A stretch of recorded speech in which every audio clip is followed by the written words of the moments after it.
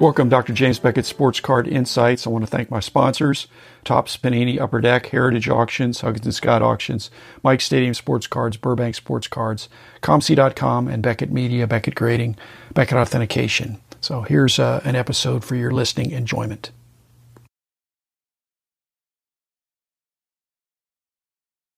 Dr. Beckett, I look at you as a mentor and a friend and somebody who's been very generous with me, very similar to my dad, somebody who's always generous and kind and supportive. So your dad, and then you, and then your kids, can you share your favorite memories or wisdom or things you've learned as a father and then also as a son? Let me mainly do the father thing because my dad is still around. He's 96 and a half. My mom is 96 and a half as well. My in-laws are 95. So I've got good stock, guys. But what I've realized is that my understanding of them and my appreciation of them has evolved, changed, and grown. In other words, I've seen more aspects of wisdom from my parents. Each decade, I get a little different dimension of something that they stood for in their character. That I think, hey, I want to be like that. So I never really thought of my dad and mom as mentors. But of course, every parent is like a mentor. It's the first mentor that you have. It's not your first grade teacher. There's a whole bunch of things that happen before you get to first grade. So I think that's the main thing I'd want to say. It's a moving target.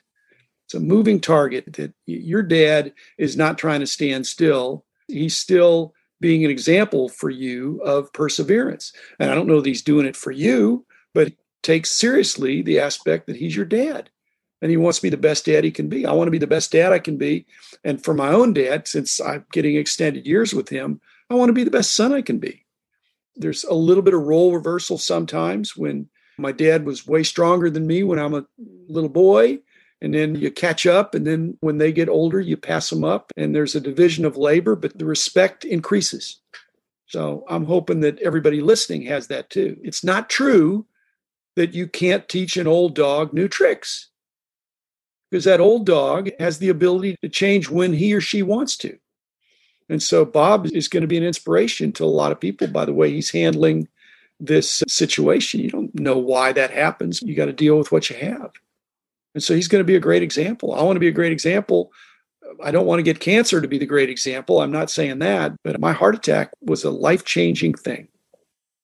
Okay, Bob, your turn. I was going to ask you, how long have you been doing the cards? What were you doing before you even got into it? Were you like a young kid or were you kindergarten? Huh? No, you found that shoebox somewhere full of cards, huh?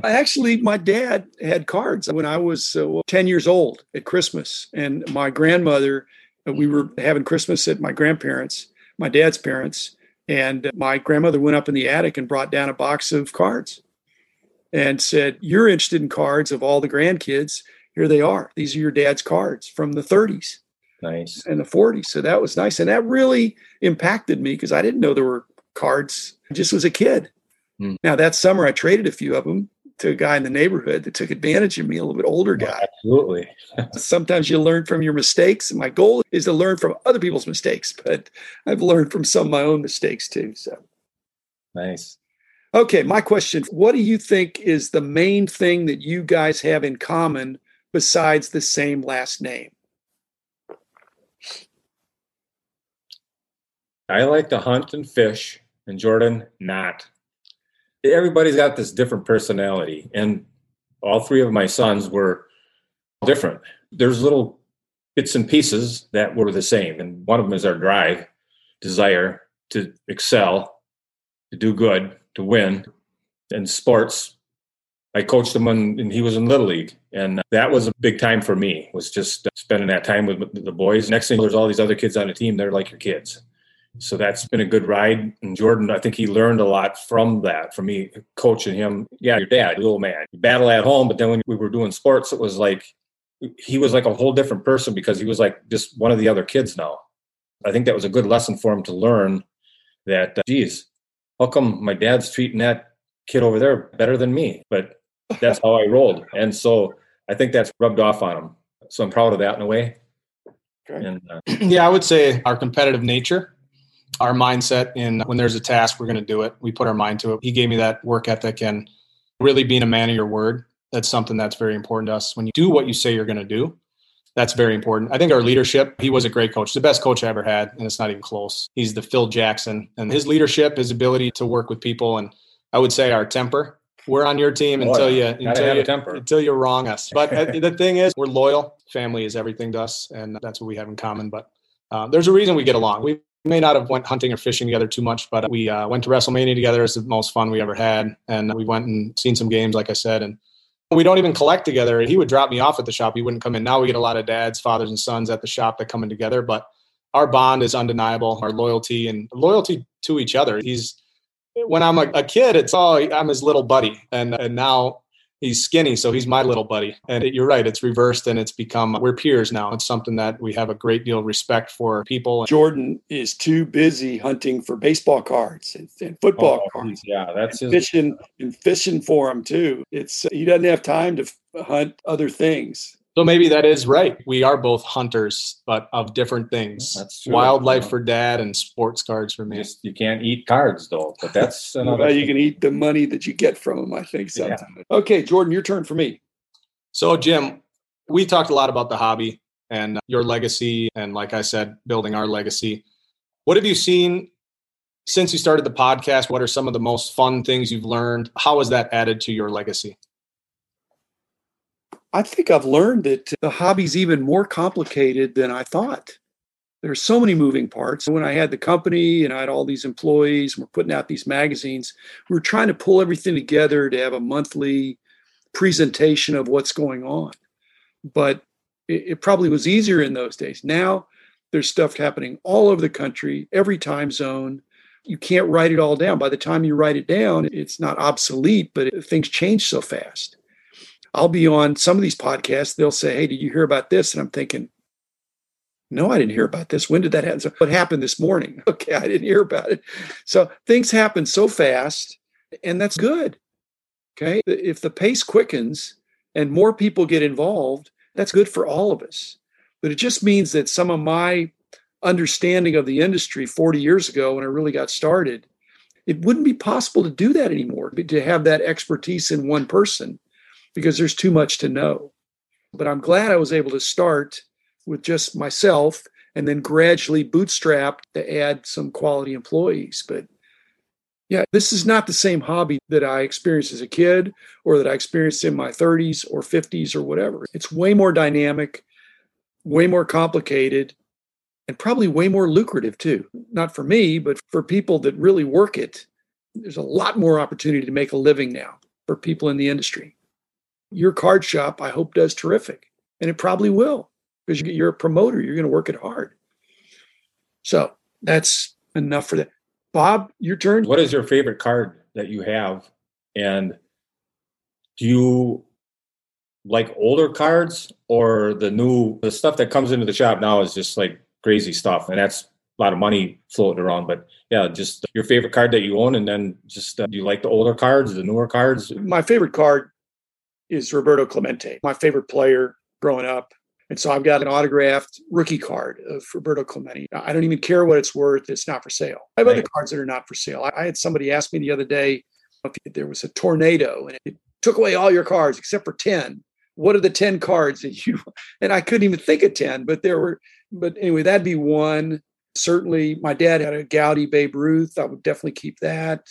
Bob, I'm giving my answer away. It's obviously the older cards. Most people want to connect with their youth for whatever reason. Those were simpler days, but the older cards are what I like the most. I dislike any. When guys stop into the shop here and they want to get rid of cards or whatever, they'll have like boxes of the old stuff. I'll look at that, just like yourself. And so I'm catching your drift. In fact, there's people Jordan's age that are looking for cards in the late 90s or early 2000s to recapture cards they weren't able to obtain in those days. There's a nostalgia aspect, and nostalgia means not necessarily 100 years ago. It means what you or the person perceives as older and gets a good feeling about. Yeah, so definitely the older cards. The shiny stuff, I don't dislike it, but it's pretty. Older stuff, yeah. Jim, do you have this is random, but how many Michael Jordan rookies do you own? One now. Okay. I used to have a whole bunch. Sure. What was the peak number? How many do you have at the peak? I had some unopened boxes. Wow. And I traded them away, gave them away. It's a horrible story. Wow. I didn't even think about it. This was in 88 or 89. You couldn't sell them. Nobody wanted basketball cards. That's a downer. I didn't mean to direct you that way. I would say I could have retired, but I did retire. So I made a number of good decisions. That was not one of them. Okay, my turn. Bob, I think Jordan probably, if I were an athlete, I think he'd be a really outstanding agent. And is that something when he was doing Butker, was that something you encouraged? Did you see, hey, I think my son really has a future in this? Because it's a real dog-eat-dog world there. Yeah. What was your sense of that when you're watching your son dealing with that situation? He brought it up that he was thinking about it. And he had, like you said earlier, he's just got so many contacts. And I've always been with Jordan and the other boys too.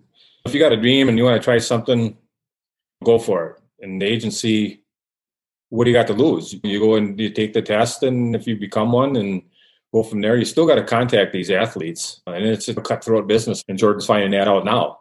Yeah. But at the time, it was a lot of excitement when he got, nobody wants to take a kicker as one of their clients. Kickers are people too. Yeah. And then boom, the guy just skyrocketed, and it was a good run until it is where it is now. But that's just life. It's business. Things come up. Things he's done, I've encouraged him.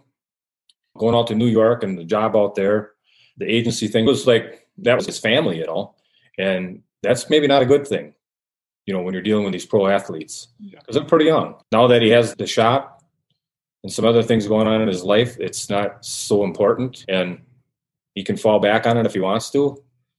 So we're still rolling. We got the punches for the Saints and the Steelers, and continuing to evolve that. It's something that will evolve and grow. And my biggest thing is being of service on whatever these kids need and these athletes. Jim, you've been around a lot of athletes. They need some love. They need some guidance. They need the ability to lean on somebody to help them navigate the pretty choppy waters. So you're trying to become a pro athlete, make millions of dollars to kick a football, punt a football, and make your dreams come true. So running parallel on that, it's something my dad has definitely always encouraged me. So are you going to be a kicking specialist as an agent? That's where the universe pushed me. We're going to continue to expand it.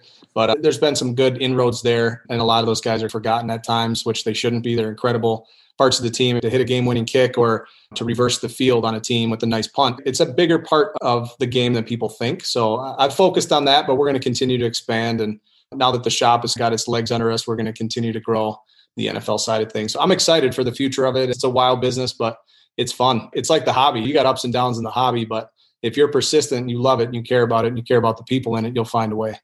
Well, I knew you'd put a positive spin on it. But the problem with kickers is that they're more known for their misses, their shanked punts, and their missed extra points and things like that. You could make 9 out of 10 or 19 out of 20 or 29 out of 30. But if you miss one, it's off with his head. Yep. Can't be Scott Norwood.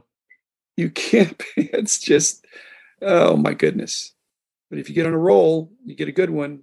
And yeah, we got to go to the Super Bowl. Me and my wife went to the Super Bowl that the Chiefs won, and we still friends with Butker and still rolling with the guys we got. And Presley and Blake are incredible athletes and great people. And I love that they become family. And Jim, you become family to how many hobbyists? You become a mentor and Uncle Jim, as far as I'm concerned. I think you got hundreds of nephews and nieces out there you've mentored and helped. That is the nicest compliment, Jordan, that you didn't call me Grandpa Jim.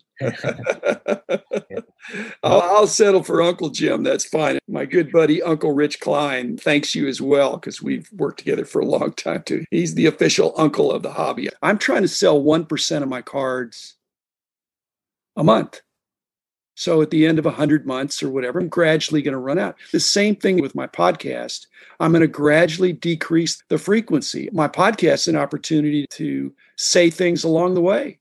And to me, that's better. The father-son dynamic that some fathers and sons have is that they don't have conversations until somebody's on a deathbed. And so I'm so glad you guys are working together and developing closeness in this season of life. It's never too late to do that.